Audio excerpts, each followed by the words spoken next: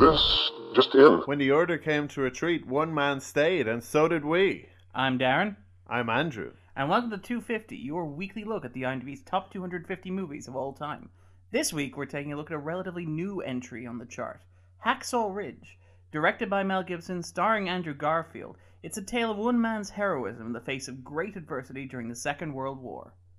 Yes, this is a great story. It really is. It's the story of Desmond Doss. Now, we're not going to talk too much in depth because we're going to get into the spoilers of it, but he was a conscientious objector from Virginia who enlisted in the U.S. Army during the Second World War and served in the Pacific Theater. During his time serving in the Army, Doss came up against all sorts of prejudice as a man who refused, due to his religious beliefs, to hold a rifle or to take an enemy life. He was a Seventh-day Adventist, wasn't he? He was, but he had a very personal conviction regarding the use of guns and of taking life. Yeah, like for example, it isn't just that he won't shoot a weapon, it's that he won't physically hold a weapon during the drilling or whatever. But we're getting sort of ahead of ourselves here. But the story is he wanted to serve his country. The premise. Yeah. It is the premise. He wanted to serve his country, and in doing so he enlisted, and he wanted to become a combat medic because he believed that he could actually do good and he could help people. And he makes a very good point at some point around the middle of the film where he says, like, the state the world's in, having one person who wants to save life rather than take life, is that such a bad thing? And Hacksaw Ridge is that story. It's the story of Desmond Doss as he tries to navigate sort of the demands placed on him, and as he kind of sees if he can prove it, if he can make a difference despite his refusal to conform to sort of expectations of a soldier. This is also notable. It got a Best Picture nomination during the week. It got a Best Actor nomination for Garfield, and it got a Best Director nomination for Mel Gibson. So it is a very popular film. I mean, it's been on the IMDb since late last year. We're only reviewing it now because it was literally only released in Ireland. Yeah. So a lot of you have probably seen it 3 or 4 times illegally. Yeah. But yes. So, or you've seen it legally because you're in another country, as opposed to whatever other means you may have used to see this film. Or you're in another country where it's out and you've watched it illegally still. Yes. There are any number of possibilities for this. I have a pet theory about why it took so long to release this in Europe as compared to, say, the United States or Australia, where it was developed and it was released around, say, September, October-ish. But I just want to talk, like, Andrew, let's sort of just talk about whether we liked the film or we didn't like the film, and let's talk about, like, how we would rank it. So, first question, right? Yeah. Does this deserve to be on the list of the top 250 movies of all time, in your opinion? No. Yes, I would agree with that. Sorry, that was a very contradictory statement. Andrew says no. Darren says yes. Yes, I agree with that. Yes, you said. Okay. Yeah. Just so let's fight over it. I would sort of agree with that. I don't think it's a particularly brilliant piece of film, and I actually have several severe issues with the story as it's told. But I mean, do you want to talk a bit about it? Because I think maybe listening to the first minute, you would think, oh, these two guys like the movie. Yeah. I don't like the movie. I think it's a great story. I think the movie is not good. It was at some point watching it, I had that realization when I know I'm going to be talking about this movie, and I thought I should try and think of some things that I like about this movie and make sure I mention them, because I don't want to be too overly negative. Exactly, yeah. Don't want to be. So it's that kind of experience for me. I didn't think it was that bad personally. I liked, obviously the story is very good. I thought, and this is sort of, we'll talk about why it got on the list and why it got the sort of the Oscar nomination it got, and I have several theories about that. But one of the things that struck me about watching it is that the first half is really not good. The first half has a lot of concentrations of problems, and we'll probably talk about what we think those problems are sort of generally before we get into the specifics. But the second half actually, I think, works a lot better, if only because the characters stop talking. The characters stop having dialogue, and you get to the stage where Gibson can sort of carry the film through his direction. Like, I think it's very well directed. I think there are some very questionable choices in there. I think there's some very poor storytelling decisions, but I think the actual direction as a piece of film, the final hour of Hacksaw Ridge is a visceral and a raw and an uncomfortable and powerful experience that reminds you of how good Gibson can be as a director.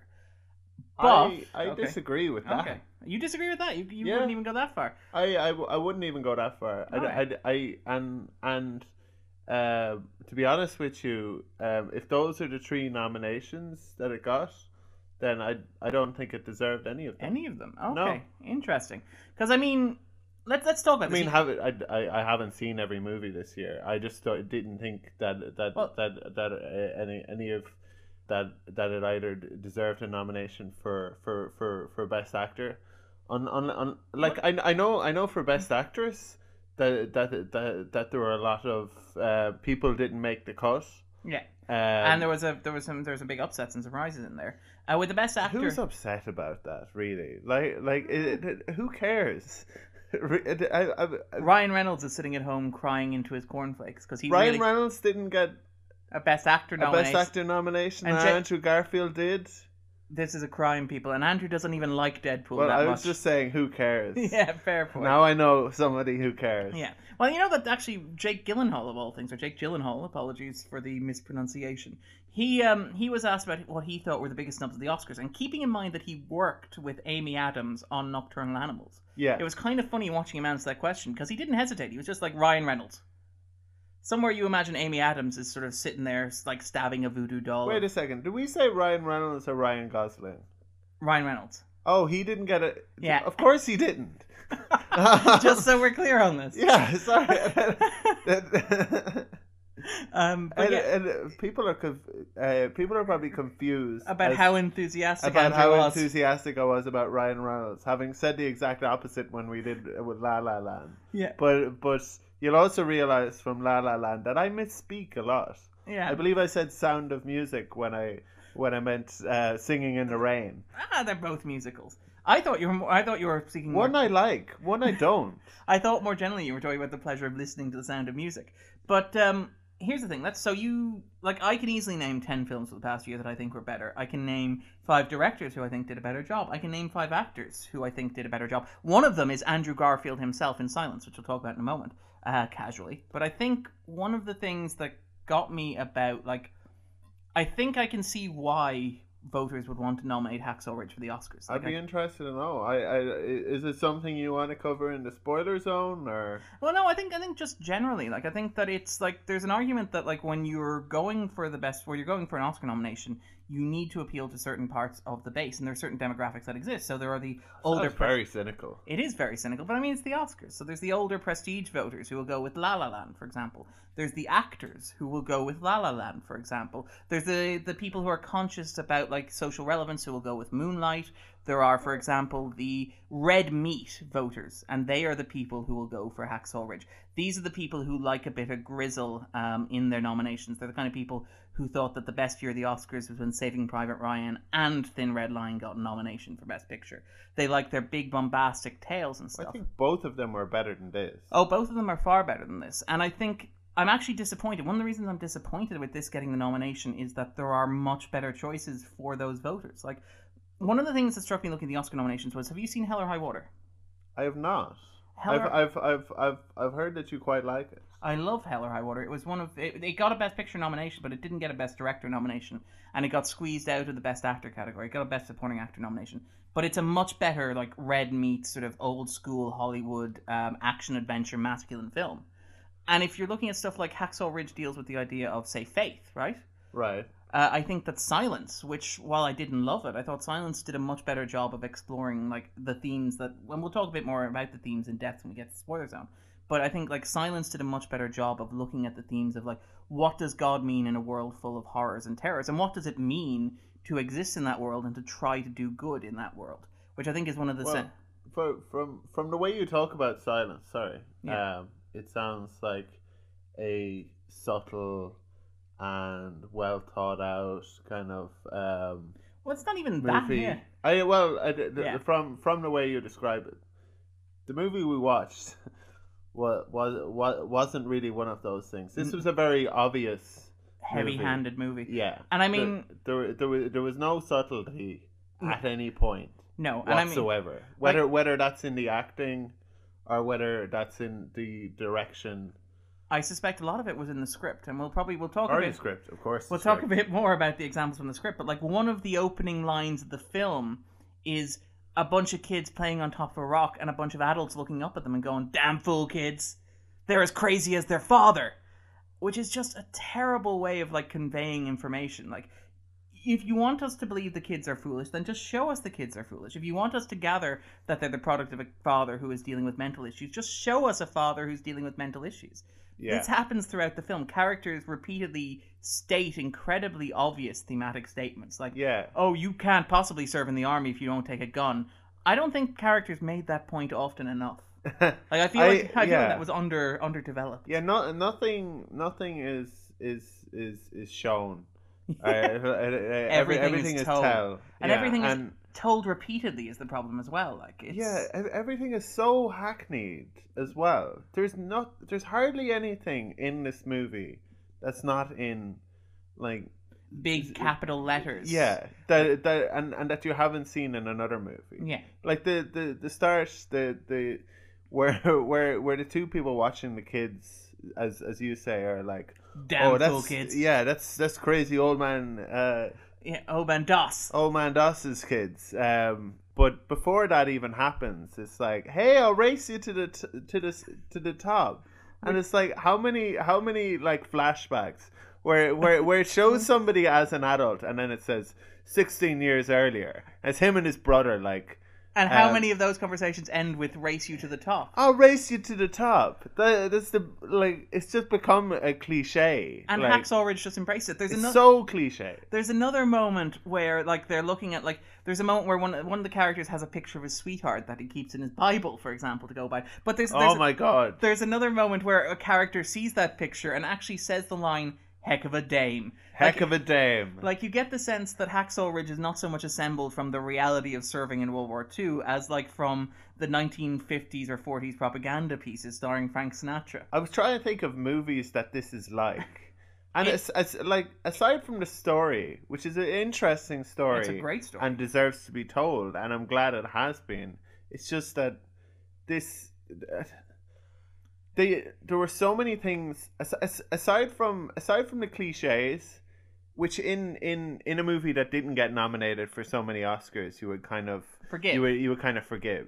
Yeah. Like a movie I saw recently that I thought was very cliched and like not very subtle was The Intern, with Anne Hathaway and Robert De Niro. Yeah. And like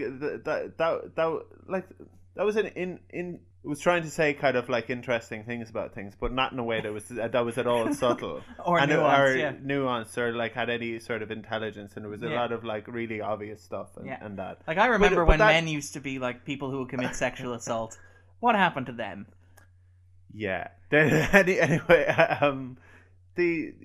that movie at least, like it didn't have the people don't talk about those, and people don't talk about those dime a dozen movies the way they talk about Hacksaw Ridge, and because those movies are dime a dozen. Yeah. But because this is a, like, in inverted commas, prestige picture, where we're all supposed to go crazy about it. Yeah. It's World War II, and it's remembering our fallen comrades, which is great. Read a book about it. I'm sure it is a very good one. Well, also there are like several really, really good films, and there are several television shows that are fantastic. Like, I get the sense that I liked it more than you did, even though neither of us thinks it's worthy of being on the list, and neither of us thinks it's worthy of an Oscar nomination. I actually really liked the final hour. I thought that Gibson captured the horrors of war quite well. There were some issues, and we'll probably talk about those a bit more as we get to spoilers, but I think in terms of like depicting the battles, like I thought the scale of the horror that it captured in terms of the reality of combat in World War II was impressive. Yeah, but that's not an accident. Yeah. I mean, this could have been a movie that wasn't about World War II, and Mel Gibson would have found a way to include all of the horrors of day-to-day existence. Yeah, really there would have been some sort of blood and gore and torture and people like being suffering. Torn apart and ripped apart. Yeah. I like that.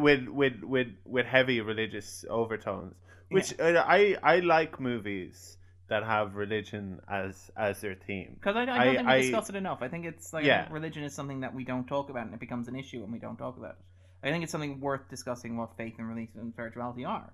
But this was so heavy-handed. Oh, and there was no doubt whatsoever as to what the viewpoint of the film. Yeah, and the character, if we didn't know already how religious Mel Gibson is. Yeah, and by the way, how messed up Mel Gibson is. Is How controversial that, he is, perhaps. well, I don't know how controversial it is to say that he's messed up. Andrew's taking a bold stance here. I don't know if anyone's going to think any less of Mel Gibson, Mel Gibson for me saying that we should think less of Mel Gibson based on all the stuff that he's done. Don't think less of Mel Gibson because I say so. Think less of Mel Gibson because of all of the things that people already know about him. Yeah, I mean, this is one of the things that really got me. I'm actually quite glad that we didn't record Hacksaw Ridge this podcast earlier, because I think I would have. I would never have predicted him getting a Best Actor nomination. Best Director nomination. I certainly didn't predict him getting a Best Actor nomination. But I certainly wouldn't have seen Gibson getting the forgiveness or the reconciliation that comes with like being on the list of the 5 best directors in a year. And I don't think many people did, actually, because if you looked at the prognosticators, they were really surprised by it. Hollywood seems to have forgiven Gibson, which is remarkable given that they already forgave him once and he still messed up. Like, so for those who aren't aware, and I feel like in case we feel like we're being vague or unfair, we should very casually gloss over the incidents in question. I think if you're not aware, then you probably ought to be aware. Yeah, you should probably Google them. But like stuff like when he was arrested for driving under the influence, using racial and sexist slurs against the officer in question, that was recorded and released. He apologized. He was forgiven. Then he was accused of beating his wife, and there was a recording leaked of that in which he made several anti-Semitic slurs. He also made several racial slurs and suggested violence against women, against people of color, and suggested that violence should be committed against her. Like, Mel Gibson, it's not that Mel Gibson has been judged harshly or unfairly, or that there's a lack of evidence. Mel Gibson has been given the chance to be forgiven and has sort of thrown it away. And that's why I'm surprised to see him back. Which is, I suppose I shouldn't be, because Roman Polanski won a Best Picture Oscar, won a Best Director Oscar in 2002. And I think we talked about this on the podcast before about criticizing a director or an actor ad hominem. Yeah, I think you can appreciate their work outside of that. Yeah, like I think it is. Like, Gibson is a great director. I will step to the post and say Gibson is a fantastic. I would say Apocalypto is one of the best movies of the 21st century so far. Wow. Have you seen it? I haven't. I wholeheartedly recommend it. It's one of the best chase movies I've ever seen. And he is a phenomenal director. And I do think that Hacksaw Ridge is great. I do think, however, that when you're being nominated for an award like the Oscars, it does have that political or representative subtext that should be considered. And you should say... Well, certainly in these days. Yeah. Certainly these days, and certainly with Hollywood taking like a stance on stuff like, say, Trumpism.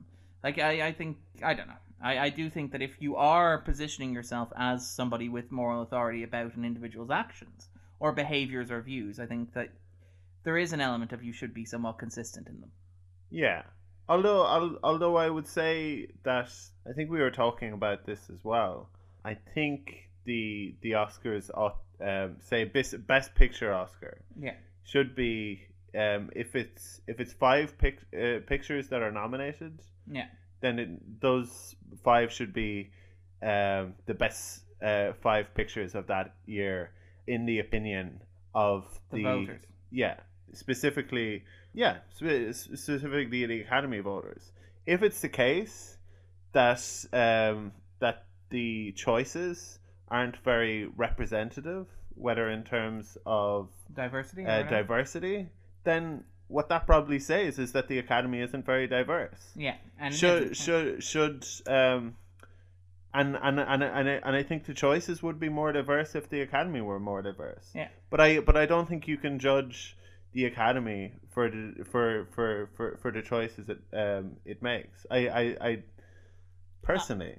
I would agree with that to an extent, but I'd also disagree to an extent. I love this. Darren is very equivocal. Darren's on the fence. But it's subjective whether you like a movie or not. It is, but I think there are a lot of people who tend to go out and say, well, that's the Academy doesn't recognize diversity and doesn't celebrate diversity. And I think that's true, and I think it's regrettable.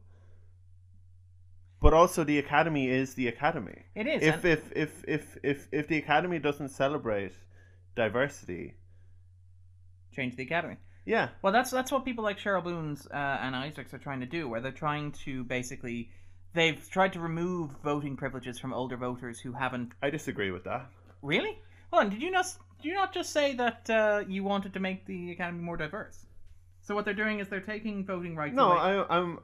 I'm not. I'm saying that it would be better if the Academy were more diverse. Yeah, and I'm not saying we should say there's too many. old people. There's too many old people, Old too white many people. white people, so all and too many males. So we're going to take the oldest, whitest, and malest of you And stop you from voting for yeah, movies and like stop you Hacksaw from Ridge. voting. Well, And- I think It's surely the Academy is a I mean you know more about the Academy than I do, but surely it's a group that changes anyway. no It's I mean lifetime membership, and in fact, this is why it's controversial. It's the stuff like you had stuff like the then Academy, have more members. which is what The, Boone's and the, Isaacs are the, trying to the do. argument Yeah, that you should take people out because they're old, or take people out because take people out because they haven't worked.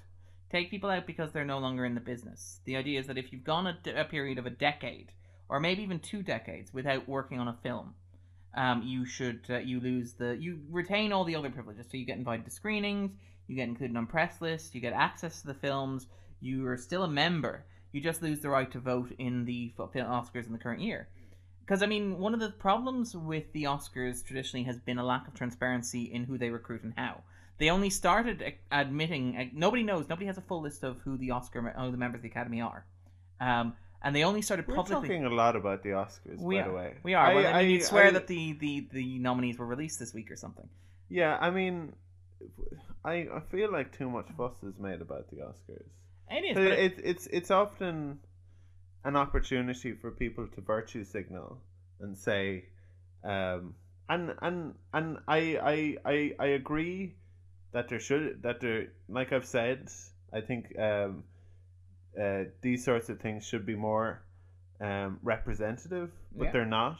yeah. And I I think- genuinely don't know if you see if you make a big deal of the Oscars not representing certain people, and then the Oscars Represent. represents those people, it's not that they've become more representative. It's just that they're trying to pander, and that seems to kind of defeat the point. The like what I'm saying is that the Academy is not representative. And so you should start making it representative. Yeah, by having more more members. Yes, which is what they're which, trying to do. Which like younger members and people of different color and perspectives, people and also just who are different- women. and also just people from different filmmaking backgrounds as well. Yeah. As opposed to looking within the Hollywood studio system, recruiting, say, foreign actors and directors, and recruiting those who work in the indie sphere and stuff like that. And they it's are the doing 21st century. It's a very easy thing to do. Yeah, it is, and they're trying to do that. And one of the issues is that the older members have taken umbrage to that, and that's why that controversial, like trying to limit the access of the older members to voting rights decision was made. And I don't think it's unfair. I think that's another kind of prejudice. Okay. And I don't think the answer to prejudice is more prejudice. Okay. Well, I understand that this is a very long discussion of It of is. Well, diversity. we're explaining I why understand. Hacksaw Ridge made it I in, understand that there's a big difference between prejudice against the disenfranchised and the prejudice against the establishment versus prejudice against the establishment. Well, we're not talking about prejudice against the establishment. We're talking about prejudice against people who are in their retirement. Yeah. Well, we're not, in fairness, like, you're talking about prejudice. It's not like they're taking away a fundamental right. They're taking away a privilege. Like, it's not as if those guys, But people are claiming that the lack of representation is betraying a certain well, perhaps prejudice is the wrong word, but that it's betraying a lack of, how would you say? How would I say, Andrew? I don't. Obviously, I don't know. But This is okay. going off the rails. Apologies, but this is we're talking about Hacksaw Ridge and how Hacksaw Ridge ended up with an Oscar See, nomination, and it's because of those older male viewers. This is what annoys me about the Oscars, that it so quickly gets into a discussions about it's like football. It's like talking about football. You a- eventually talk about the mechanics It's of a it. contest. It's Yeah. people deciding like You talk about- whether they think such and such is a good movie or not. Yeah. So the actors get to decide who they think are the best actors, and it's not even the only show in town either. Yeah. There's plenty of other like The Online Film Critics Society Awards, to pick one, for example. Exactly. So I mean, yes, it would be better if the Oscars were more representative. Is it something to be sad about? No, Okay. I don't think it is. I just like it's just a television show about movies. All right. So just to round up this Oscar tangent, you still think La La Land should win? Everything. La La Land should win everything. If The Ryan Oscars Reynolds were in La La Land, I'd want him to win be for nominated. Deadpool. Yeah. All right then. My issue with it is that if those voters wanted to pick movies that appeal to them on those grounds, they should have gone with more nominations for Hell or High Water and more nominations for Silence. Anyway, so to wrap this up, Andrew, before we jump into the spoiler zone, would you recommend going to see would you recommend going to see Hacksaw Ridge? That was a bit of a slip. It was a bit of a slip. Or would you rather go see La La Land again? I would recommend people see Hell or High Water. Yes, so would I. I wouldn't recommend people see Hacksaw Ridge because I don't think it's very good. Yes, I would bump it way down the list of the nominees if you're working through on that scale. So with that in mind, let's jump into see Arrivals before you see this. And we didn't even like Arrival that much. We didn't like it that much, but it was bolder. And it was a movie with far less problems. Yeah, and had more things to say. I think more. Well, it's said what I wanted to say. Said a bit but better. I think that there was so much material in Hacksaw Ridge that could have been so much better. This could have been a very, very good movie. Yeah. All right then. So we're back in the spoiler zone. So just in terms of talking a bit about the story, about the themes, and about stuff like that. So basically, this is the story of Desmond Doss. It follows him. It is the most cliched pattern of film ever. Like it begins at the end, which is Desmond Doss being dragged off Okinawa with his legs bleeding, and covered in blood. Which is one of those you're meant to catch the audience off guard. It's like, we'll wonder, how did he get there? What happened? How did he end up? Although obviously the answer is he's in a war. That's the spoiler. That's the reason why his legs are covered in blood and he's being dragged out in a stretcher. But somehow the movie thinks this is an image that will hold your attention for the next hour and a half until we get to this point. But then we flash back to his childhood, and as Andrew mentioned, it is the most cliche childhood ever. Oh yeah. Everything in this movie is so horribly signposted. It's like what do you call it? Stand By Me? Walk Hard. It is. It's like the Walk Hard story. without the jokes. Yeah. Because there's a moment where he decides on his course of non-violence when he's having a fight with his brother in the backyard, and they're wrestling, and for some reason his father has left a brick in the middle of the backyard. Hey, you know what?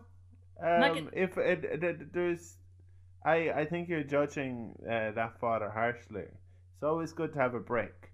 Yeah, you never know when you'll need a brick, but it is because it's really strange because the rest of the house, the garden are perfectly neat. Darren would never have a brick outside the front of his house. Yeah, it would and I bother feel like him. I'd be less for that. It would bother him. Yeah, I feel like I'd be lesser for that fact. But it's a perfect garden otherwise. Like the grass has been cut. It's not like it's a dilapidated garden or the house is breaking down or there's a pile of bricks or where it looked constructions. like it hadn't been mowed. But that was a good, like, we're talking 20 feet away from where the kids were fighting. It looks like somebody just I don't dropped think that a would brick. be being shot either. Yeah. It just dropped. It looks like somebody just dropped a brick in the middle of the garden. Like, will I bring the brick into the house? It's a good thing they did, because he might have lost that fight otherwise. Yeah, because what happens That's is the point that wasn't really focused on. Is that he won. Andrew doesn't feel like Desmond focused on the right point after he literally bricks his brother in the face and almost kills him. Like both of us have brothers. We know we know there. This is all par for the course. Yeah. I do like his father's philosophy, though. Like, when the mother's like, aren't you going to stop this? And he's like, well, if I stop it, I have to beat both of them. But if I let it continue, well, then I only have to beat the winner. Exactly. That's some good parenting there. Yeah. And again, like after this happens, Desmond goes into a room and he stares at the wall. And again, this is the most belabored imagery and symbolism. He stares at the wall. There's a little Ten Commandments picture. And It's he's a picture of Cain beating Abel. Yeah, with the words underneath the sixth commandment, "Thou shalt not kill." Just in case you haven't got that he feels a little bad about this. It's like, and it's in like slow motion, Yeah, and you hear zooming in. Hugo Weaving, who, by the way, I thought Hugo Weaving was quite good in this. I thought Hugo Weaving was great in this as well. Yeah. And yes, that would be like one of the Plausitives that you shining mentioned. lights in this movie.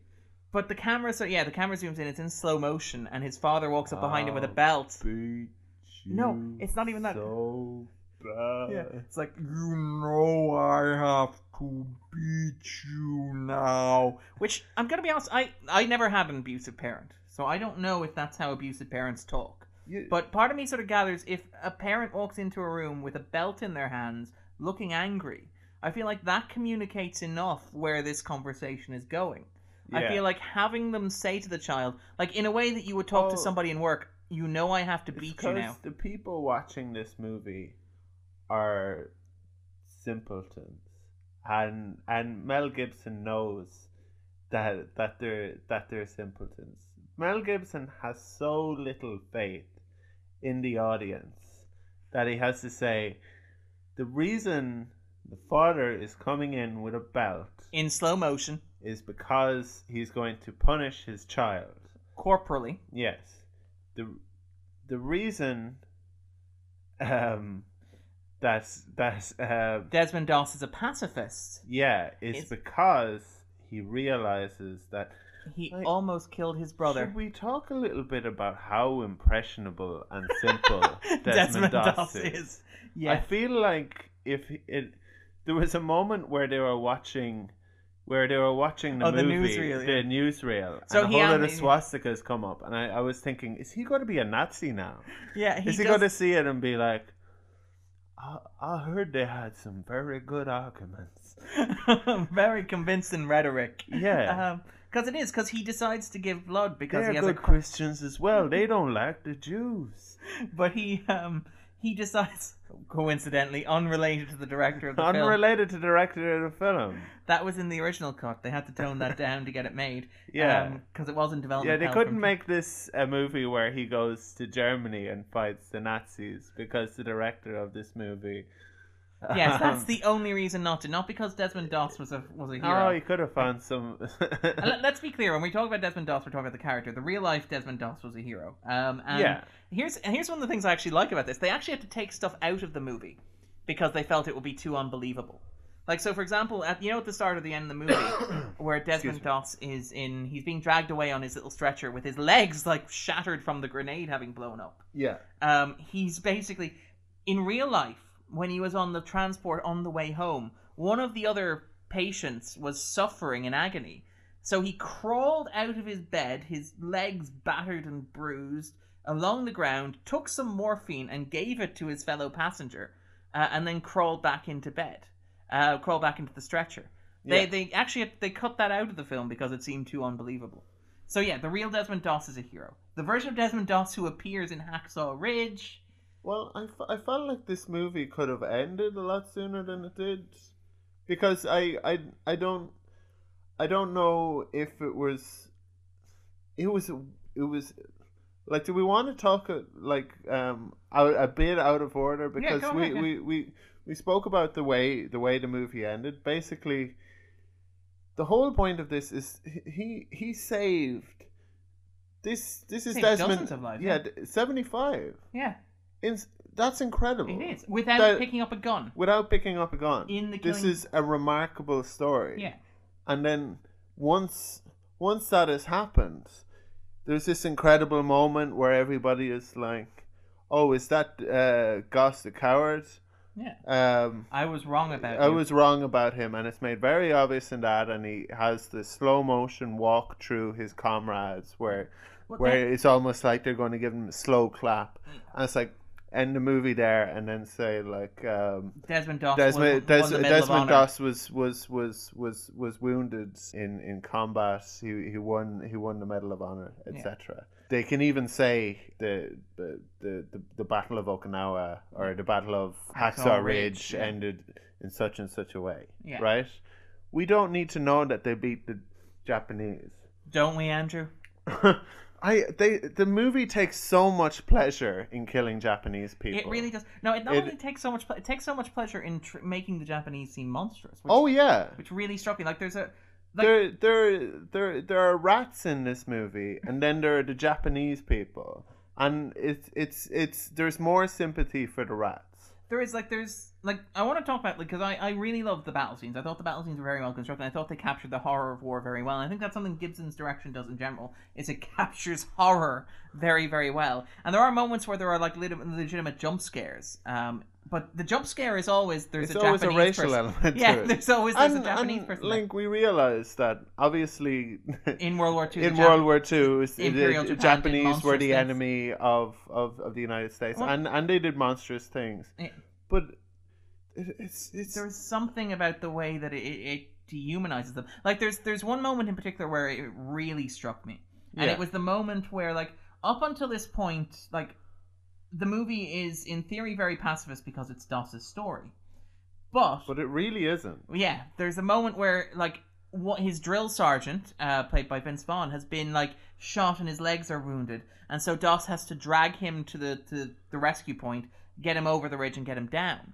And that scene, like at that point it becomes almost a superhero movie because Doss constructs like MacGyver's a toboggan so that Vince Vaughn can pick up a machine gun and fire backwards at the hordes of the Japanese. Not only that, when Vince Vaughn goes over and Doss goes over with him, the Japanese follow up to the ledge. And then there's this really awful moment in the film where the film seems to say, well, look, it's okay because our heroes get to like massacre some Japanese people at the ridge. It's a moment where they go, oh my god, the Japanese are at the ridge, and everybody picks up their guns and they fire wildly, and you get to see all this. Yeah, this is crazy. This is like a Three Stooges era movie where it's like, oh, it's the Japs, let them have it. Yeah. Then the amount of times they and I'm sure this stuff is not at all. I'm sure it's representative.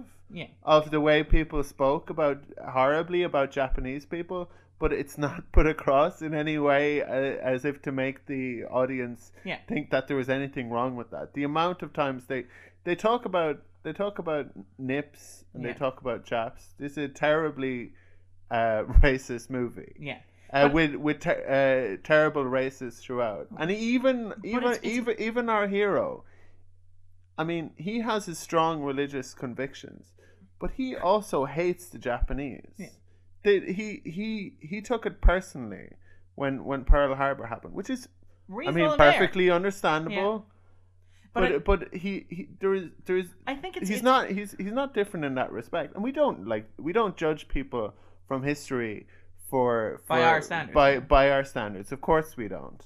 But this is a contemporary movie that could have been more intelligent in the way it dealt with these things and was patently not. That's not what really bothers me. Like I don't mind there being like racist characters in the film because it's set in the time. I don't mind the film saying the racist, and then they build on it. Well, and then it's like, oh yeah, the Japs, they're horrible. It's not that. It's not that gets me though. What gets me is the fact that the movie is so solemn and so serious and so convinced in its sort of its integrity. Like it's like pacifism is a good thing, war is a bad thing, and then at the same time it takes such glee in murdering the Japanese.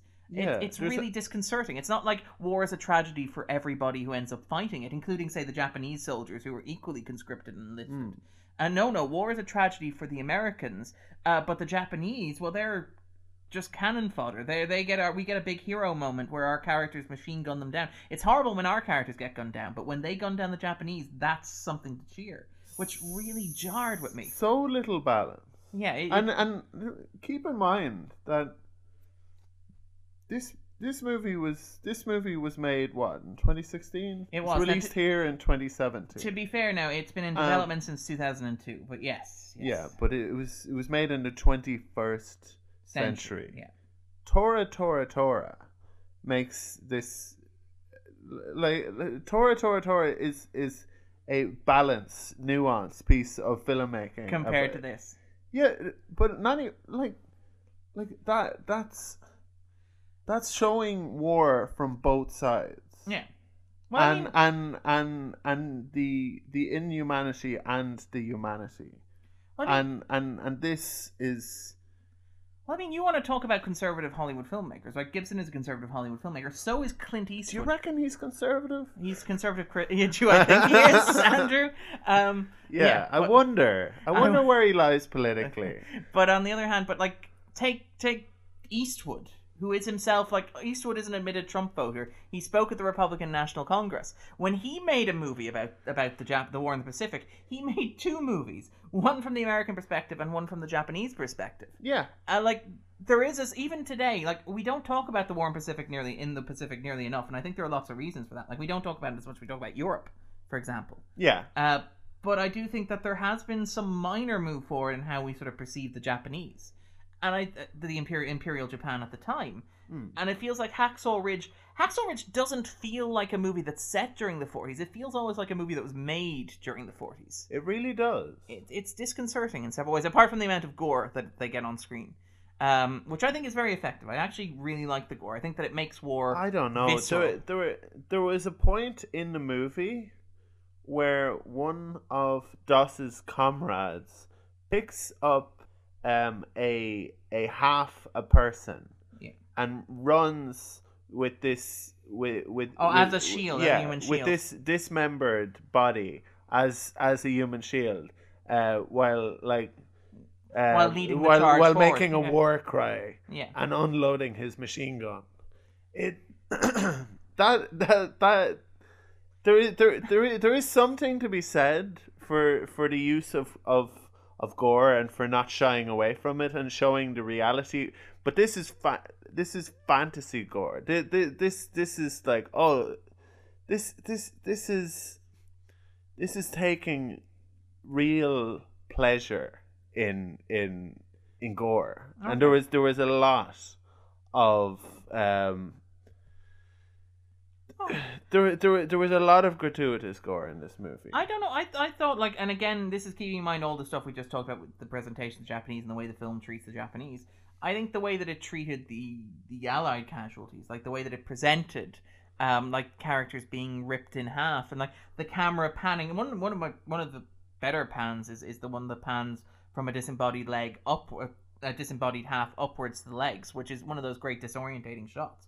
But like the presentation of war as a charnel field, as like a butcher shop, as something that is horrific and monstrous and grotesque. I thought I think that's a very reasonable way to portray war, and I think that it's a much better way to portray war than many other films. Oh yeah, no, I'm in agreement there, but I think that it's less to do with presenting the facts of war and more to do with Mel Gibson's obsession with like I don't know. I mean, it really does seem like Gibson gets off on this stuff, and it's weird, and I don't like it. And in another context, it might be appropriate, but there are several moments in the movie where you realize, oh yeah, this is just Mel Gibson. This is just what he likes, and I'm sure there are other people who like it too. But I mean, okay. I mean, it was nominated for an Oscar. He was nominated for an Oscar, and people do like it. And I think here's the thing, right? So I think you talk about gore in Gibson films, right? The obvious example here is The Passion of the Christ. Right. So I think we should probably talk a bit about the religious themes of this movie. Yeah. Because I think there is a very strong connection there. And it's really weird, because Gibson was raised in a very traditional Christian environment. I think it was a very traditional Catholic environment by his father. And I think that plays through his films. And I think that actually one of the more... I love Apocalypto, and we won't get to talk about Apocalypto, but even Apocalypto has these themes. This idea of, like, the world as a place where horrible, horrible things happen, and spiritual transcendence is based upon the blistering and ripping of the skin. And I think there's a very strong element of that to Hacksaw Ridge in a way that doesn't necessarily make me comfortable. Like, I think there's a very strong religious element to this. There's like, Doss is presented as a man who very fervently believes in his religious ideals, and he believes in God, and he believes that God has put him on earth for a mission, and God has, told him that he needs to serve his country and he needs to fight this war, but without picking up a gun. And what makes you think that, Darren? Is it the moment where he says out loud, "What do you want me to do, God?" Or he Are, says, or where he asks are you God listening to me, God? yeah, It's like and then I love the best thing about that bit though is that when he says, "Are you listening, God? I don't think you're there, God. Speak to me, God." You then hear in the background going, "Help, help," and you're like, "Ah, I see what they did there." And yeah, like silence is another Andrew Garfield in Japan has a religious experience movie. yeah, And it's not a subtle film, but it's more subtle than this. yeah. If and if Andrew Garfield. sorry, if Doss had looked at his Bible at that moment, You get the sense that it would have blown open to a relevant passage or psalm. No, but what I'm saying is that there are so many ways of expressing the things that this movie expresses in subtle and interesting ways, and it refuses to be subtle or interesting at every single point. This could have been such a profound movie. Yeah. Here's the thing, right? This is when Silence. I keep coming back to Silence, if only because it's really weird to have two prestige pictures released in the space of a single month, in which Andrew Garfield travels to Japan and sort of imagines himself as Jesus. Like that's a very particular niche. But it's like because there's the moment where Doss is likened to Jesus sort of repeatedly over the film. But my absolutely favorite Jesus comparison in the film, and it's one that's so important that it both happens on screen and is also repeated at the end of the film, where Doss himself speaks through recordings from I think Conscientious Objector. Where he finds a man who's like, I'm blind, I can't see, and Doss proceeds to wipe the blood out of his eyes. Now, obviously, there's a very rational scientific reason that the blood and the mud were blocking his eyes and he couldn't see, but it's also Doss making a blind man see, just in case you don't get that "Am I Jesus?" moment. And there's also a very weird baptism Oh, scene. there is, in slow motion. Slow motion, where they're just washing him. The blood off him as well, because it's a Mel Gibson baptism scene. But it is, and I remember you, like, again, I've talked about the joys of watching a movie with Andrew, where you get your own immediate reaction to it, but Andrew's reaction to particularly strong beats is almost visceral. Like, you don't even need to look at it, you can almost feel it radiating. And there was a strong WTF moment when the water sort of caressed over Andrew Garfield's body, sweeping the blood from his toned abs, in a way that is a little confusing. Yeah, there were a lot of times during this movie where I just threw up my hands. Yeah. And like just shook my head. What do I make of this moment? Yeah. I mean, there was another moment where I did this, where I threw up my hands and shook my head and like turned to Darren as if to say, "Can you believe this?" On here? When they were in the dorm, in boot camp, and it was like every other boot camp movie you have ever seen. Wait, hold on. So you're telling me that Vince Vaughn's drill sergeant may seem tough and aggressive, but will gradually soften to respect our hero over the course of the film? Oh, and Vince Vaughn was terrible, by the way. I found him amusing, but in a cliched way. The extent, like at times, but throughout, like even when it was doing what other people have done better. Yes. That's the worst thing about like when you make all of these cliched choices. It's like, do you want to remind people of a better movie? Yeah, like when they're watching this movie that isn't that good. Yeah. Like, who's going to say Vince Vaughn is my favorite angry drill sergeant when Orly Ermy is, like, still the gold standard? Yeah. And it really is. It really is. And I mean, and the thing is, even... I'm actually, have to admit, I'm quite surprised. One of the few cliches that it avoided was the fact that when I talked earlier about somebody having a picture of their sweetheart in their Bible, it's Doss, and Doss doesn't die. I was actually spent the entire film waiting for somebody else in the unit to pick up their pocket and go, see her? She's my babe. We're going to get married when I get home. And then to get sniped through the head, because it is very much that sort of movie. They made and 3 kinds of rice. I tried to get it when I came home, but they just couldn't get the spices right. Yeah, it was, but at some point it was like, that's Tex. It's like I felt like they should say he's from Texas. That's why he's lassoing a rope around, because he's from Texas and he's like a cowboy, and his name is Tex. And I feel like they don't. Hey, I'm Italian American. My favorite thing about Tex is that not only is, and again, this is one of those show don't tell moments. Yeah. It's like he's introduced trying to lasso a smaller member of the group, and like the camera, it isn't like the camera pans across the barracks and you see it in the background. It's like the camera focuses on this action for a good 2 seconds, but as Doss is walking through the barracks. But then when they're introducing him, like, the guy who's introducing the random members of generic Team Squad who will die over the course of the film says, oh, it's Tex.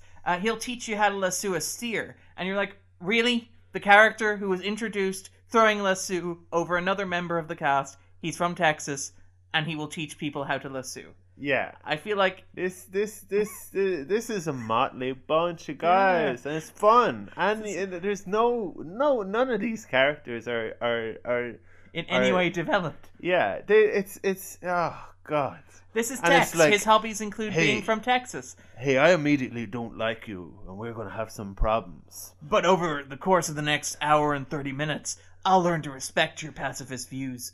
Yeah, it's god. It really is. Can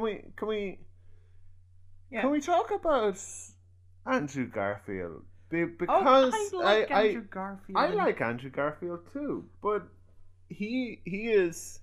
People are giving him plaudits, even people who don't like the movie, and what they say is his portrayal of that person, that it's so different, and that the way that Andrew Garfield captures that kind of simple, innocent, Forrest Gumpiness. Yeah, pretty much. I mean, he's a harmless character, and I don't know if it's that different from other characters that Andrew Garfield has played. Really? You don't think it's opposed? I think The Social Network, for example, is his big one. I think that's quite different. Where he plays a naive, trusting young man. Kind of trusting young man. But it's a different sort of naive, trusting young man. Oh yeah, but this seems like the kind of thing that is just in Andrew Garfield's wheelhouse, and that it's not really much of a it is, and it's much of a stretch for him. I think he did a fine job. Yeah. But I don't think it's Oscar worthy. And I like when, what was that movie? I don't think it got nominated. It was Sally Field was in it. Oh, My Name is Doris. Yeah, and that was an interesting sort of departure for her. Yeah, this wasn't, I don't think, an interesting departure for Andrew Garfield. No, like I mean, so I don't understand the people who didn't like this movie who say, "Oh, wasn't he fantastic?" And that it's like that's just Andrew Garfield doing one of the things that Andrew Garfield is good at. Yeah, I mean, like I don't think he deserves a nomination. I think he was good, but I think he was good not because he's like a particularly brilliant actor. I think he's a very good actor, but I think because this is in his wheelhouse. Like it's not even that far removed from Silence. No, which is again, like I haven't seen Silence, but even from the trailer, I can tell that he's doing naive young religious man who earnestly believes and will find his belief tested by the horrible horrors that he finds in Japan while serving Christian ideals. It's the way Tom Cruise, every Tom Cruise movie, it stars Tom Cruise as Tom Cruise. Yeah, it's somebody. It's that Rich Hall bit about. So he's a fighter pilot, pretty good fighter pilot, until he has a crisis of confidence. And then a woman saves him. So there's this guy. He's a race car driver. He's a pretty good race. Yeah. He's a lawyer. He's a pretty good lawyer. Until he has a crisis of confidence. Yeah. And it is a little bit like some woman can come along and. Yeah. So it's a little bit like that, except Garfield is much more. I would love to have been Andrew Garfield sitting there when his agent's like, "I've got 2 great scripts for you. Okay, I want you to tell him about me. Okay, so you go to Japan. Yeah. You're Christian. Yeah. You begin to think you might be a little bit like Jesus. Yep. You have a spiritual crisis of faith. Yes. You refuse to partake in action that will harm other people. Yes. Which one are we talking about? Oh, we're talking about both of them. Yeah, his agent calls him back. So, yes or no? Which, the one in Japan. Yeah, I'll do that. Oh, he hung up. I guess he's doing both. Yeah. I mean, we won't have to move him that far anyway. No. I kind of like to think that that's what happened. It was like Mel Gibson and Martin Scorsese were filming aside from the sense I get that a lot of this was on a green screen. No, it was shot in Australia, so it was shot in the Pacific. Like there was the moment in it where they were stretchering him down from Hacksaw Ridge, and it's like, if you can't make that shot look good, then just don't do it. That's why, like, I can't understand. This is the one where it's on the reel as opposed to trying to. So they're like reeling him through the sky. Reeling him through the sky, and it's like that. It's not necessary. Yeah. They wouldn't have needed a green screen if all it was just kind of blue sky overhead, which is what it is. Yeah. So just shoot it outside between two trees. Yeah. Then, but Darren and Andrew direct movies. If you want to give us like $80 million, we would love to do something interesting. We couldn't do any worse than this. Harsh. No, honestly, we'd probably do a lot worse. We would probably do a lot worse, and for other reasons. No, I maintain that Gibson is a technically talented director. That shot notwithstanding, but I think that I don't know. I even love like the little shot of the camera where they're crawling up the netting, and the camera pans over them to like the hellscape that is Hacksaw Ridge. There was. It feels like the credits should roll and the clouds should part, and then the title card should appear. There was one thing I enjoyed where it was from the vantage point of like the sights on the sniper machine. On a machine gun as well. Oh. There was. I think it was looking. No, it wasn't looking down the sight. It was looking along the chamber as the thing was just kind of rocking up and down. Yeah. There's. Yeah, Gibson likes his really heavy hardcore violence. Yeah. But no, so I mean, okay. And in terms of, I think it is a movie about faith, and I suspect that's why Gibson was drawn to it. Yeah, but it's not a particularly nuanced. Yeah, and also it's not about any kind of faith that's particularly nuanced. No. It's not about somebody who has faith and also has thoughts about that faith. Yeah. Yeah, it's somebody who's taken a very admirable but also very simple stance and refuses to compromise on that. Yeah, and there's no kind of there's no sense in which his faith has any conflict with his rationality. Yeah. Because the way it's portrayed in the movie is that he doesn't actually think too much about things, but that he has very strong convictions on this one thing. Well, I go a little bit further than that. I say there are moments that are potentially interesting in there, in where he does seem to have minor conflicts of faith. So, for example, the bit where he's in the prison cell and he's contemplating, will he plead guilty to disobeying orders and sort of plead out and accept that he won't serve in the war. And there's a moment where it seems like he's willing to do that, and then he suddenly at the last minute decides he's going to plead not guilty. And you never see why that decision's made. You never see like what occurs on the way there. Is it that he sees his sweetheart and she says I love you to him? Is it that he's just in the room and he has to make a decision? Is it that he doesn't like the aftershave that Vince Vaughn's wearing that morning? Like it's slow motion. Yeah, slow motion convinced him. I think. What are we gonna do? Well, we could have him just say out loud as he's walking what his thought process is, or we could just do it in slow motion and hope that these schlubs in the audience can understand that. Or we've been so good to them so far. Or we'll keep up with it until the lawyer, who, by the way, I love how sleazy his lawyer is. His lawyer only appears for 2 seconds, but has a really bad comb over and a terrible mustache. Yeah. Just in case you don't get that, JAG officers are not real soldiers. I wonder if Andrew Garfield looks at him and thinks, mustache, comb over. This guy, this lawyer of mine, I'm not so sure if I trust him because he kind of looks a bit like Hitler. Yeah. Therefore, I should do the opposite of what he says. There's also the moment where he's up on Hacksaw. His lawyer has one of those little Pepe pins. Yeah. He's when he says it's all right, he says it's alt-right. But there's also a moment where he's up on Hacksaw Ridge and he has that moment of doubt that we talked about where he's like, God, are you listening? I don't feel like you're talking to me. I don't feel like you can hear me. The only problem with the film is that it doesn't extend that moment. Like it's not like a real crisis of faith that happens to a person where they stare into the long dark abyss and they have to wrestle with these questions themselves. Because I think we both have like wrestled with questions of faith and spirituality before. And it is something that's interesting and it's very personal. But in the world of Hacksaw Ridge, when a person like Doss wrestles with their faith and their belief, the answer comes in 10 seconds. It's very frustrating, and as you said, it is something that could be interesting, but which feels ultimately shallow, I think. Yeah. I mean, one of my favorite movies is The Mission. Yes, we've talked about this actually. The Mission's a great film.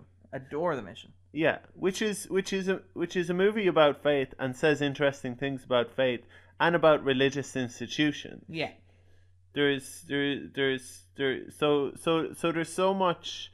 But there's so much there to unpack, and I mean, and like this is interesting because we're talking about how the Japanese are sort of othered and monsterized over the course of the film. Like, there's an interesting contrast or exploration we made about, say, Doss and Doss's faith in religion as contrasted to, say, the Japanese faith in the Empire or in the Emperor, you know, as this embodiment of like a divine presence or as this absolute. But the film never does anything like that. The film never sort of like explores questions of faith or ideas. In fact, like the movie ends with like Doss effectively converting his entire military unit. Like the entire military unit end up waiting for him to pray.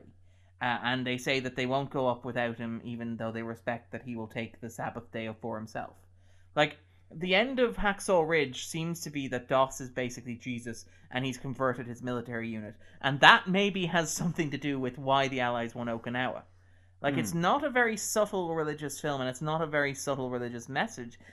And I find something very crude in that. And I mean, I say that as somebody who's not, like, I'm not an atheist. I'm agnostic. I feel I'm open to belief, and I like films that deal with spiritual themes.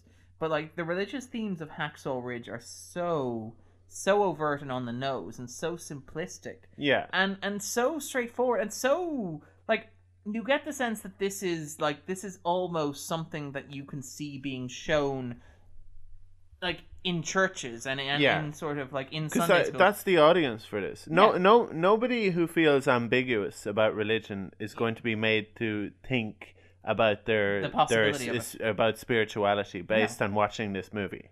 No. Nobody. This is about Doss's beliefs being vindicated and accepted by the heathens who othered him and bullied him and who didn't accept his beliefs initially. Yeah, I think somebody without religious beliefs can have a lot of admiration for the person of Doss and for the character of Doss in this movie. Well, I have a tremendous respect for Doss. Absolutely. But I think the way that it's portrayed in the film is very much a conversion. It's very much a statement that's not spiritual but religious, which is it's an interesting distinction to make. But I think you sort of understand when I say it. Yeah, because there's not a great deal of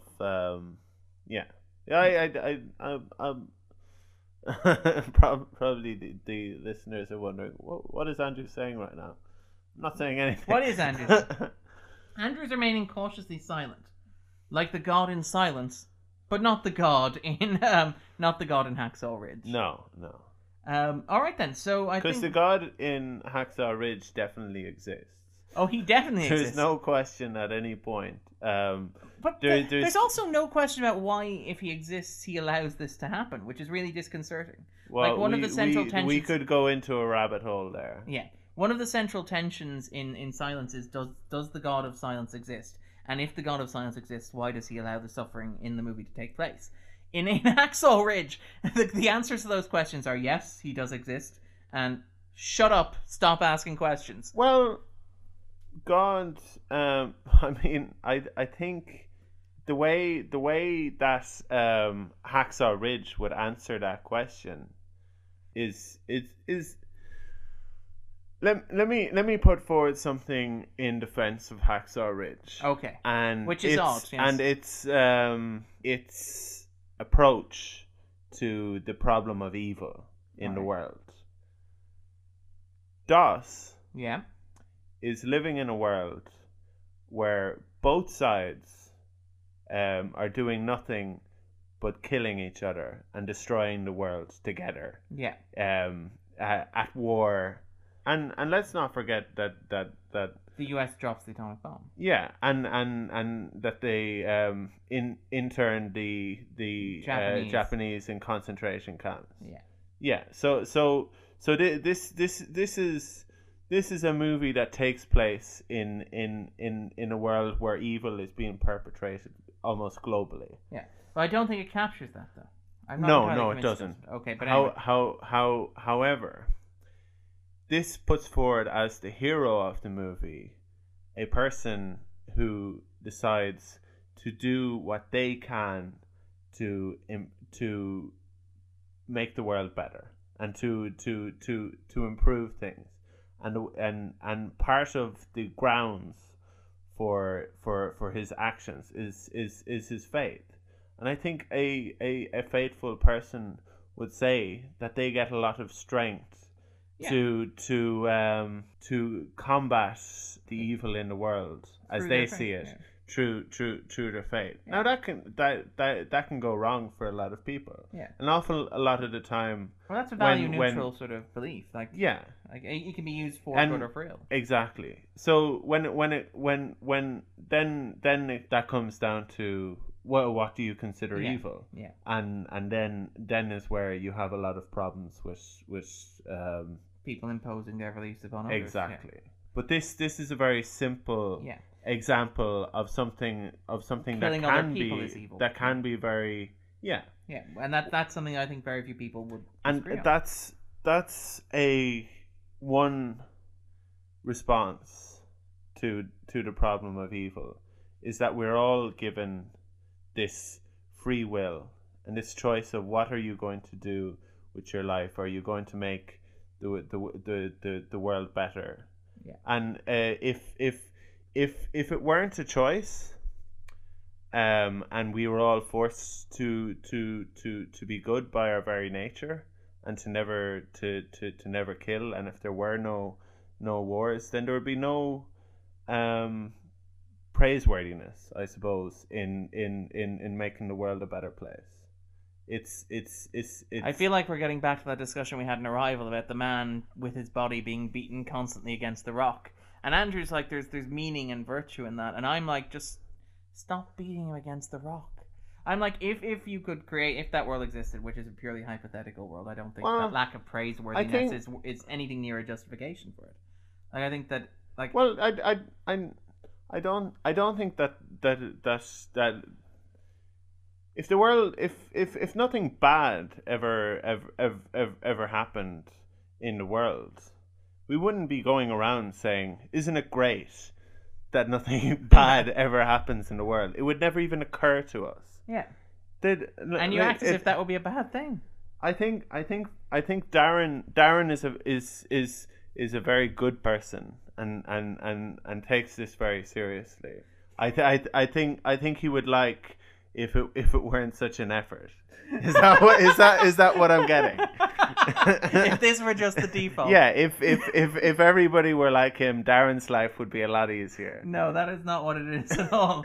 Thank you, Andrew, for making me seem like a massive jerk. I'm like Desmond Doss if Desmond Doss didn't actually do anything heroic and just acted really smug and superior. That's what Andrew seems to be saying. No, not at all. But yeah, I do think that there's a tendency when we talk about like suffering and angst and stuff of making it seem virtuous and worthwhile by saying that it allows us to contrast with good. It's that whole good wouldn't exist without evil argument where I'm kind of like, well, look, there'd be good and there'd be okay. It's like ice cream. Ice cream is generally pretty good, but it can also be great. It doesn't matter that it's rarely awful. Like, there doesn't have to be a proportionate scaling of good, bad, and evil for the thing to matter, or good, bad, and, great for something to measure up. Like, I think that if people were capable of being decent to one another, I think good acts would still be good. I think that it would still be possible to make the world a better place. In fact, I think if the world were a good place populated by good people, it would be easier to make the world a better place. So, but this is all completely hypothetical. Exactly. Because the world is a terrible place. Yeah.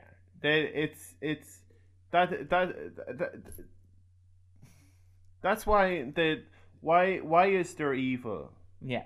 There is. That's a fair answer. There simply is evil. Yeah. Now, and I feel like that's an answer rather than trying to justify it. But how are you going to? What are you going to do about that? Is the fundamental question for a person or for a person of faith? Yeah. And I do think, I think that, yeah, you're right. I think in terms of Hacksaw Ridge, in terms of constructing defense of Hacksaw Ridge, and what it does reasonably well is it does portray that, like, we talked about how Doss in the film seems like within walking distance of Forrest Gump. Yeah. In terms of, like, very. In terms of the connection between basic decency and somewhat, I don't want to say naivety. Naivety is probably the best way to describe it. Well, it's difficult to be naive when you've seen the things he has. I think Leonard Maltin was making this point. This is the only part of research that I've done for this. So you're probably wondering, where's Andrew getting on his Sally Field reference? You haven't seen My Name is Doris? I haven't. Oh, okay. We You would never tell. Well, it's all out the bag now. It's quite good. I got a screener as part of the OFCS. One of the few awards bodies you can trust. You were wondering why I mentioned the Online Film Critics Society earlier when we talked about the Oscars. But anyway. Shameless plug. Shameless plug. Yes. Darren officially has a critics card. But anyway. So yeah, you were talking about Leonard Maltin. Yeah. Before we got off on that tangent. And now I have no idea what he said. He was saying about Doss and the simplicity and the naivety after what he'd seen. He was making the point that he corrected himself, I believe, to fresh facedness or something. The way Garfield plays this. Yeah. To say that it's a naive character would perhaps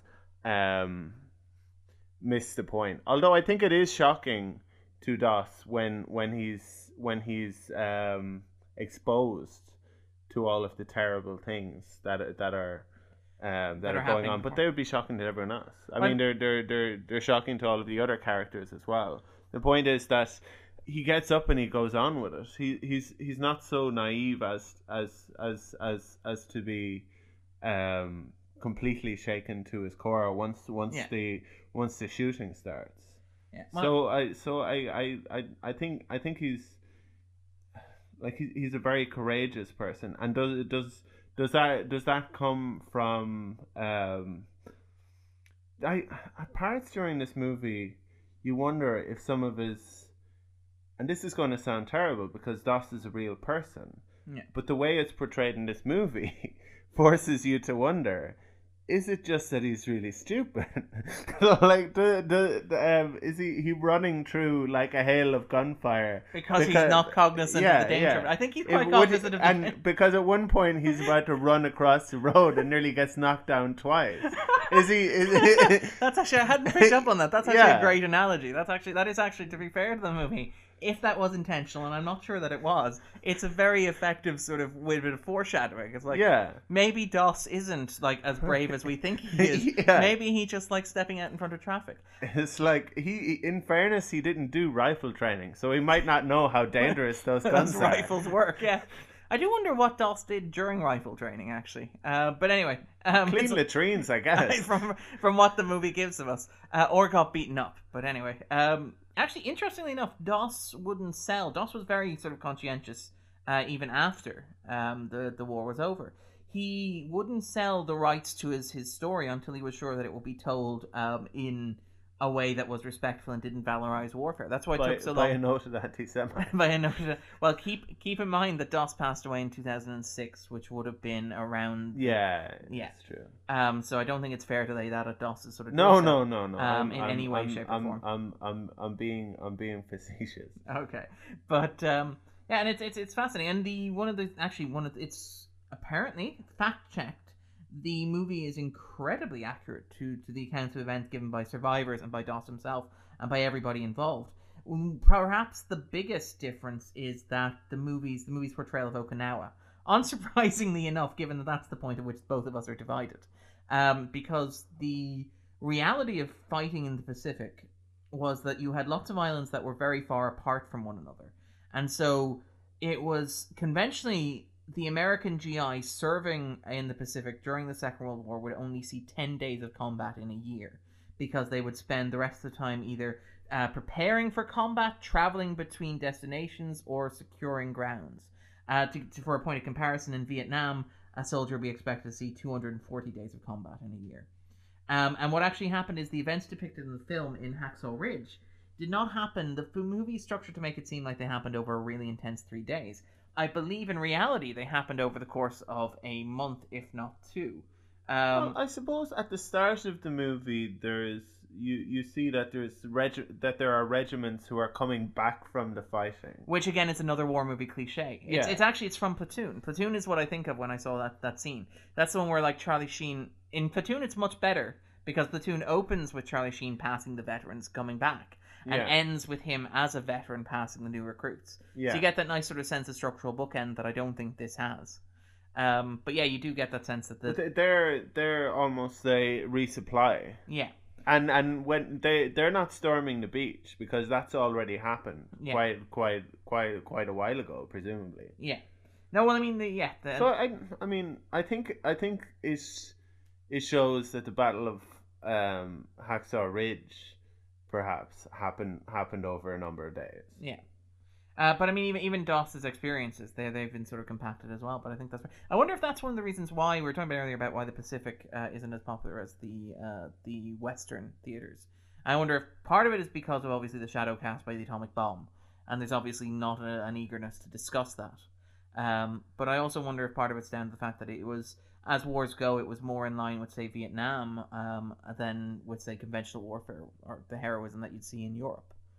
Like the narratives that you'd see in Europe. So it's a lot harder to build. Like I think do you remember, historically speaking, when you've had projects that explore the war in Europe compared to projects that explore the war in the Pacific? So for example, Saving Private Ryan and Thin Red Line came out at the same time. Yeah. Saving Private Ryan was by far the more successful and popular film. Yeah. You had stuff like Band of Brothers. Brothers. It was far more conventional than the Thin Red Line. It was, and perhaps that reflects the experience as well. And I think that, say, stuff like the miniseries like Band of Brothers, which was set in Europe. Yeah. And then from the same producers, The Pacific, which was set in the Pacific, Band of Brothers had a much bigger cultural impact because it was a much more conventional story that was told in a much more conventional way. Yeah. And I do sort of wonder if one of the issues with sort of recognizing the Pacific, and it's interesting because Australia has argued that, and Australia historically has argued that the Pacific theatre has been ignored or overlooked in narratives and stories and the mythology of the Second World War. I wonder if that's part of the reason, and that's maybe, like you can see that in Hacksaw Ridge and the structuring of the narrative to make it more conventional.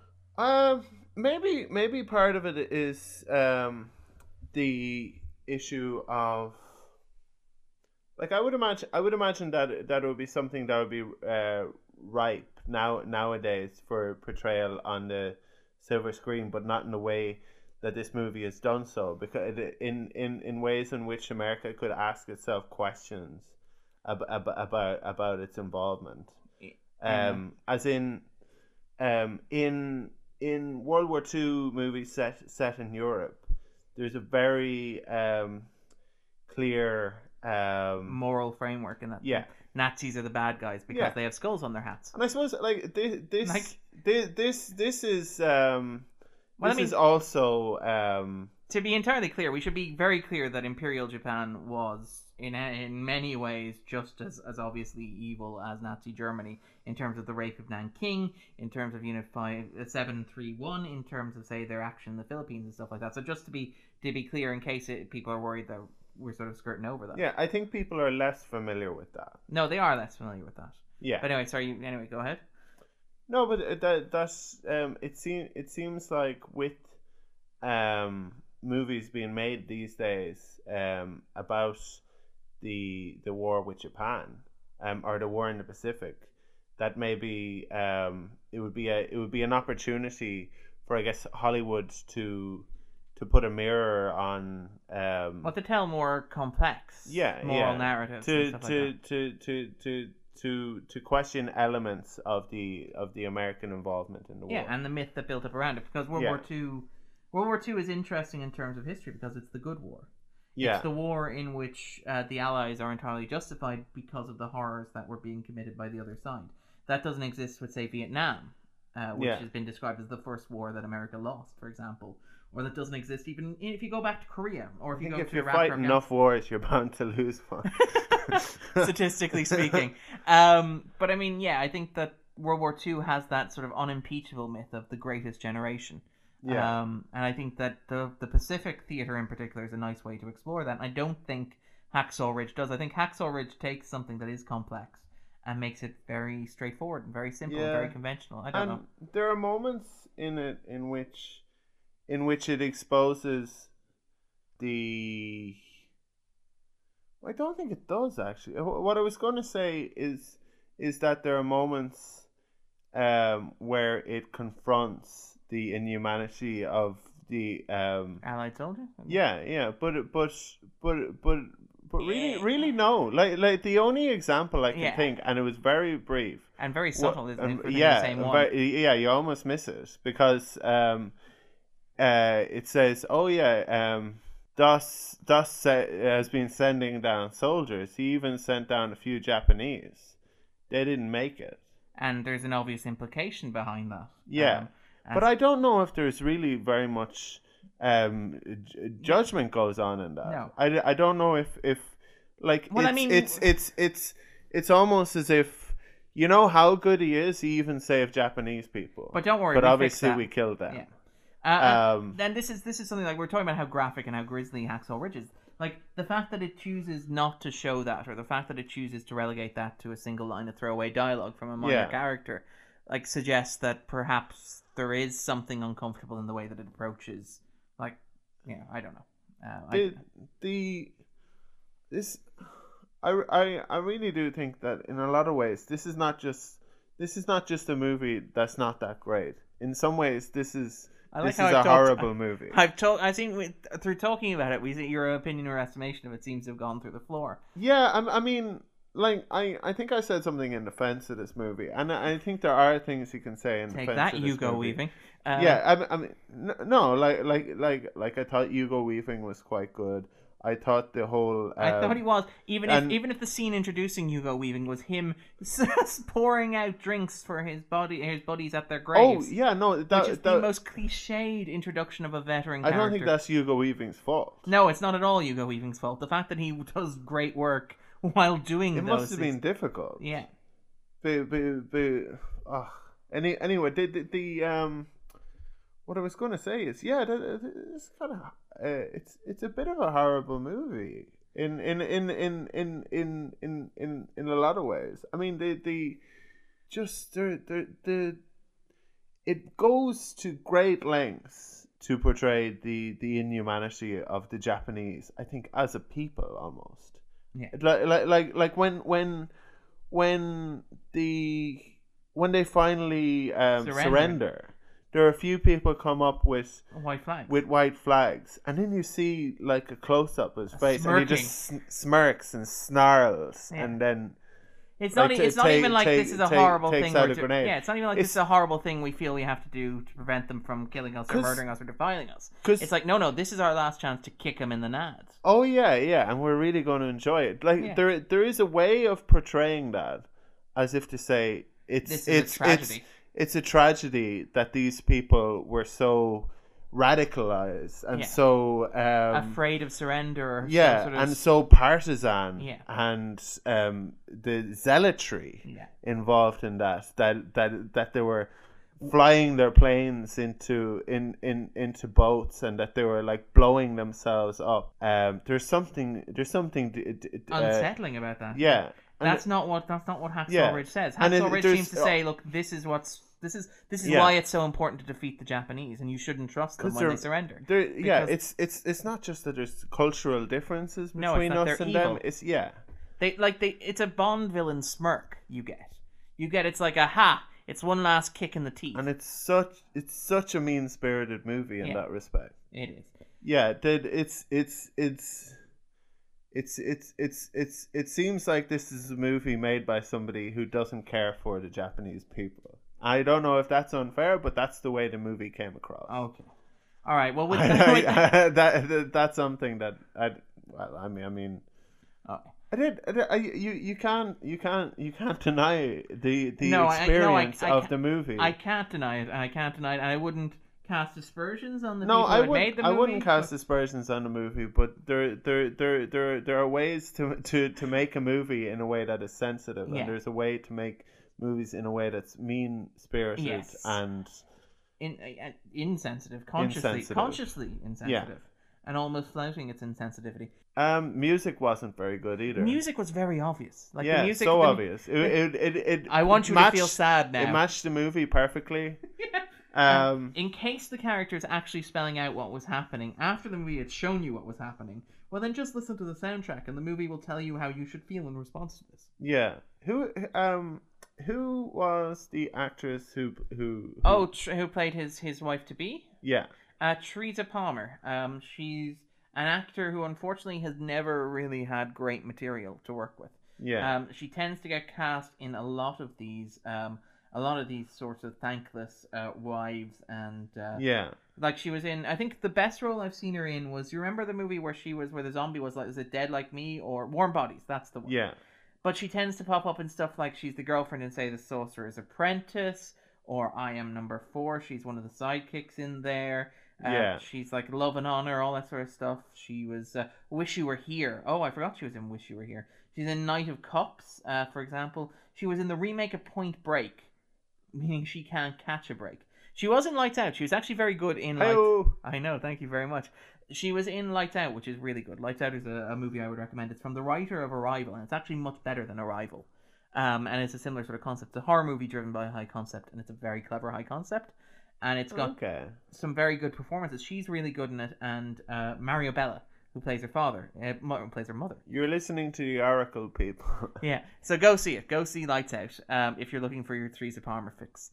Yeah, and we all should be, really. We all should. Yeah, I mean, I'm concerned that I dislike her for obvious reasons. But I would be interested to see her in another movie to see kind of what she's made of. I think that's really it. Do you think that's really it? Is there anything more sort of jumping out at you apart from, so you liked Hugo Weaving, you liked Teresa Palmer? Yeah, I liked Andrew Garfield. You didn't. I thought that you thought that Vince Vaughn was terrible. I thought he was there. Yeah, well, I say terrible. Like he hit all the cliches. Yeah, he didn't. But then again, like, it's very difficult to escape that as an actor in this movie. Yeah, I feel like you don't feel like there was a moment where Mel Gibson was like, "See, I want you to be less cliched, Vince." No. I mean, there were parts of Hugo Weaving's performance that were kind of stock. Yeah, there were parts that were almost verging into being nuanced as well. But and there were moments that felt like the father from the Dewey Cox. Wrong son, went to war. Yeah, I mean, as I said at the beginning, it's a great story. Go out and look them up. Yeah, and I'm sure there's actually a great story to be made of it. Absolutely. All right. Well, in the meantime, you can follow me on Twitter, Darren_Mooney. You can follow Andrew on Twitter at AQUINNIUQA. And then you can hit... Yes, you can. You can indeed. You can hit up the podcast as well. Yeah, at the 250, spelt using real letters. And you can also listen to us on Stitcher, iTunes. Please feel free to give us a 5-star rating, leave a review, share with your friends. We'd really appreciate it. We're already having lots of feedback, and it's great to have. It really is. It really is. Thank you very much, guys. All right, well, we will probably, because this is a bonus episode, we don't normally say what's coming next week, but I suspect next week we may be talking about Manchester by the Sea. We may. But we'll play it by ear. All right, take it easy, guys. See ya.